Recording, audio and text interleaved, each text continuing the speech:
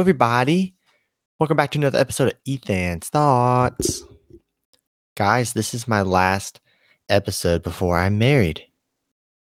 I get married at this point. For when you are listening to this, if you listen to it when it drops, I'm getting married in 2 days on May the 20th. It's when I'm getting married. Can you guys believe this? I am actually getting married. It's actually happening. Unless something goes south these 2 days, like I get kidnapped by the cartel. But I'm pumped. I'm so excited. I really don't think I could be any more excited than I am probably tomorrow.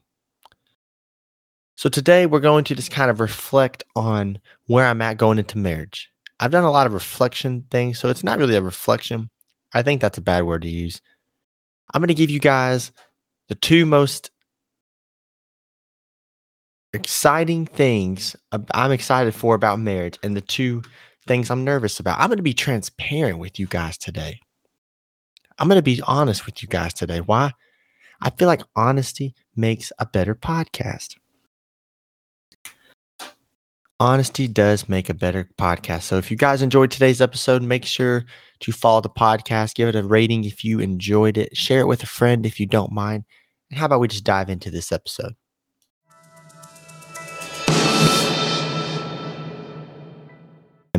All right, we said two things I'm most excited about and two things that I am, a little nervous about. And I'm going to kind of elaborate on all these. My two things about the most excited, it's really going to shock you. It's really going to shock you. All you goo-goo heads out there. So we'll start with the two most excited things. All right. So the first most excited thing I'm most excited about of these two, going into marriage, I am marrying Sydney Lane. Let's clarify that. She will be Sydney Glenn in 3 days. Turn me up. Shout out Cash. But one thing that I'm very excited about with marriage is legitimately getting to spend every single day with your best friend. So, when you're getting married, you wouldn't be marrying that person if you couldn't spend every single day with them. And I really want to spend every single day with Sydney. There's going to be days where maybe I don't enjoy spending the day with her as much. There's sure going to be days she doesn't enjoy spending as much of the day with me. That's why we have personal space. But when I think of what life can hold, the good, the bad, all of these things, I want Sydney there. Period. We've already packed for our honeymoon. We wanted to, technically on the day you're listening to this, the 18th, this will probably be the last day she actually comes to the apartment until we are already married. And then this is in our apartment fully. And so because she didn't want to do all the packing, we're going to be coming in late from the wedding, got to get up early to go to the honeymoon the next day. She didn't want to be packing. So we've already packed. She did all my packing for me. And I'm not even going to lie to you. There are so many things that I wasn't going to pack. Amount of clothes I wasn't going to pack. Styles of clothes I wasn't going to pack. If you know me, I'm a Hoka guy. I was probably going to take one pair of shoes. She kind of changed that. And there's so many other areas in my life where I can just see how she, picks up my slack, you could say. And some people in life, in the Christian life, you are called to singleness. That's a smaller group, I think, than some people think. Some people might think they are, but they're not. But if you're not, then you are called to be with somebody. The Lord's got somebody for you. And when that person's being arranged of who that is, you really begin to, in that dating season, in that engagement season, it's not during those seasons this takes place, but it kind of gets to that point. But you begin to have that, other half take shape where it's I'm not complete as a person of who I am without them. It doesn't need to be like that in dating and stuff because that's not the job. You're not supposed to be that tight with somebody in the dating. You're supposed to be getting to that level, molding into that form. But then when you get married, it's like that perfect shape, that perfect fit. You guys go perfectly together because you've been preparing yourself for marriage, getting ready for marriage. And Sydney is that for me. And so I'm just excited to spend every day with her, to do all the little stuff with her. Go get some groceries, go to the park, watch a TV show. I have all these movies and TV shows I'm so excited to start watching. And I'm not even joking to you. I've waited. I had all this free time, the past 3 weeks ish, 2 weeks maybe. And I was waiting because I wanted to watch them with her. And so that's one of my big things I'm very excited about for marriage is the idea of her being around me all the time, my best friend with me. Now, my second thing, a lot of you guys may already think you know the answer.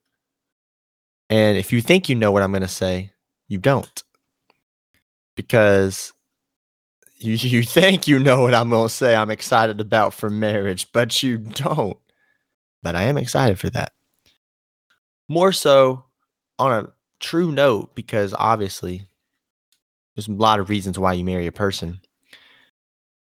One thing I'm very excited about is the direction of my dreams and aspirations. I've been making podcasts. I've been doing my streaming on the side. And you're thinking, what does this have to do with marriage? Well, I'm about to tell you. I have a dream to try this stuff. And is it the Lord's plan for me to be successful in that? Who knows? But I don't feel like he can. I'm not saying he can't. I don't feel like he has officially said yes or no until I give it a try. I believe in my heart, the Lord's allowing me to try. What am I trying for? I'm trying to do this as my job. I want to grow my podcast. I want to grow my Twitch streaming. I want to grow my YouTube channel that will eventually have content on it. And I just want to do it because I love doing it. I have so much fun doing it. I want to be that example for Christ. I want to be that safe place you can trust when your kids are going to watch when they're growing up. And the reason this ties in with the marriage is Sydney supports me. I know so many guys that, might be a gamer like I am or have hobbies in sports or so. And their lady just she doesn't like it because it's not what she likes. She wants you to do what she likes. And I do what Sydney likes. But Sydney understands my passions, my hobbies, and she supports me in that. And there's a misconception that I've actually heard a few people say that I'm going to put to rest here. She doesn't just allow me. All right. Some people think she allows me to do that. She supports me by letting me. That's not what I mean when I say she supports me. I mean, she equips me. She encourages me. She prepares me. She brainstorms ideas with me. She knows what I'm posting about. Not this episode. It's kind of a special one to her. But she hears my concerns. She hears my ideas and she follows up with it. She doesn't just allow me to have that release. You can tell she really cares about what I care about. And there's nothing more valuable than that. There's some areas things I care about that might be a little harder for her to care about, such as Auburn football, Broncos football. But she understands that's a thing I like. I understand she's got things she likes. And I'm going to joyfully involve myself in everything she wants to do because of how supportive she is for me out of love for her. So that's another thing I'm excited for marriage. The two things. I'm excited to spend every single day with Sydney. I am. And to do all these life activities with her. And I'm also excited to be able to chase my dreams more because I will have her constantly there supporting me. She knows I will do the right thing as well. I'll be smart. That's what makes it special. So those are two things, the two things that I'm very excited about for marriage. There is a third thing. You might guess what it is. But we're only going to list two of each. So for the two things I'm a little nervous about, and these aren't any red flags of Sydney. These are just natural transitions into marriage that I'm a little nervous about. And I'm going to be transparent with you guys. Maybe you're engaged right now. Maybe you're dating. Maybe you're single. Who knows? But I'm going to tell you, because right now, I have an inner circle. They're my tight group. They know a lot more concerns and worries I have than just these two. And that's how it should be. But these are two I really think a lot of people don't think about as much. So I'm going to share. The first thing, having to think for someone else. And this isn't like a naturally bad thing. Like you think, oh, it's hard for you to think for Sydney. Think of her and things. Well, it's like, no, but yes. I mean, think about this. I'm 22 years old. I'm getting married in 2 days. My entire life, until 2 days, ultimately, I made decisions for me. In our engagement season, I have begun making decisions that benefit both of us. And I have to, account for her in those decisions. I have to think about her and conclude her in the conversation to make decisions. Because that's how it's going to be in marriage, and things that I'll make decisions I'll make now that will affect our marriage, she has to go ahead and be a part of now. But even still, we've only been married or engaged about 18 months, which I know that's a long engagement. Yes, that is incredibly a long engagement. I regret it and don't regret it at the same exact time. That's still 21-ish years of life, without her. And she was there for some of those years, but I made my own decisions. I spent my own money when I wanted to. I'd save up money to take her out to eat. We go on dates, do stuff. But if I wanted to drop $40 on a game, I could. And I wouldn't have to ask her. I would tell her and she'd probably roll her eyes, but I didn't have to ask her. I didn't have to conclude her into that. Or no, I just said conclude. I don't have to include her into that decision-making process. And even my parents, whenever I didn't have money, they would have to be a part of things. But when I had money and I started buying stuff on my own, they didn't always have to. They didn't give me permission. For example, when I was like sophomore, freshman year in high school, I'd cut grass. And so when I'm cutting grass, making money, I'd spend the money on what I wanted. I didn't have to really ask them. You know what I mean? Like, you have all these little areas of your life where you have that independence. You make the decision for yourself. Well, when you're married, that goes away. And it should. It's not like I'm upset that goes away. It should be like that. The thing is, it's hard for us humans to naturally get rid of that. To get rid of that independence. Because you're independent, but you're not. Yes, you may be off your parents' support more, Yeah, you don't have to rely on this, and you have to go get a job and pay your bills like an adult. But you also have to account for another person's feelings, thoughts, ideas, aspirations. Like, this marriage isn't just, I just talked about, pursuing my dream. Our marriage isn't going to be just about Sydney helping me with my dream. She has dreams of her own. She's got things she wants to do. At this point, and this isn't a secret, she wants her own physical therapy clinic. Like, her own shop. And I want to do everything I can in my life to help her get that. The thing is, though, there's going to be a time where maybe that dream pursuit intersects and conflicts with what I'm trying to do. And there you go. There's that moment. You got to be selfless. You got to give up. It shouldn't even be a question, but you got to give up what you love for them, because that's how it is. And that's good. That's what I know to do. But that's just not easy. And it's not easy for me specifically. I don't believe it's easy for any person getting married. It's not. And you can ask them. Having to learn to account for another person. You're no longer on your own. So that's my biggest worry. Just accounting for Sydney always, like, in everything I do. When I make plans, when I dream, have all these aspirations and ideas, she has to be included. I can't just do things on my own. which I'm okay with, to double down on that. Just saying that's not an easy transition. And the second thing I'm most fearful of is space. It's not like I said, these aren't like fears of like I'm having cold feet. I'd been married yesterday. But these are just natural things I feel like I'm gonna have a harder time transitioning with. And space is one of those things. We've already kind of seen that as I've already been living in the apartment, a few weeks. She's moving in 2 days, but she's already moved in, if that makes sense. Like her stuff's here. She'll start living here with me together, married in 2 days. And we'll walk in and there'll be all my stuff. And she'll be like, man, it's a wreck in here. And then bring in all her stuff. And I'm like, man, it's a wreck in here.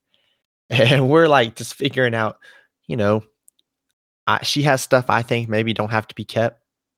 I have stuff she thinks doesn't have to be kept. And it's just finding that middle ground, where it's like respecting each other's space. Cause like technically some people might think this is weird, but we kind of have our own spaces. She has the rest of the house. I have my computer desk.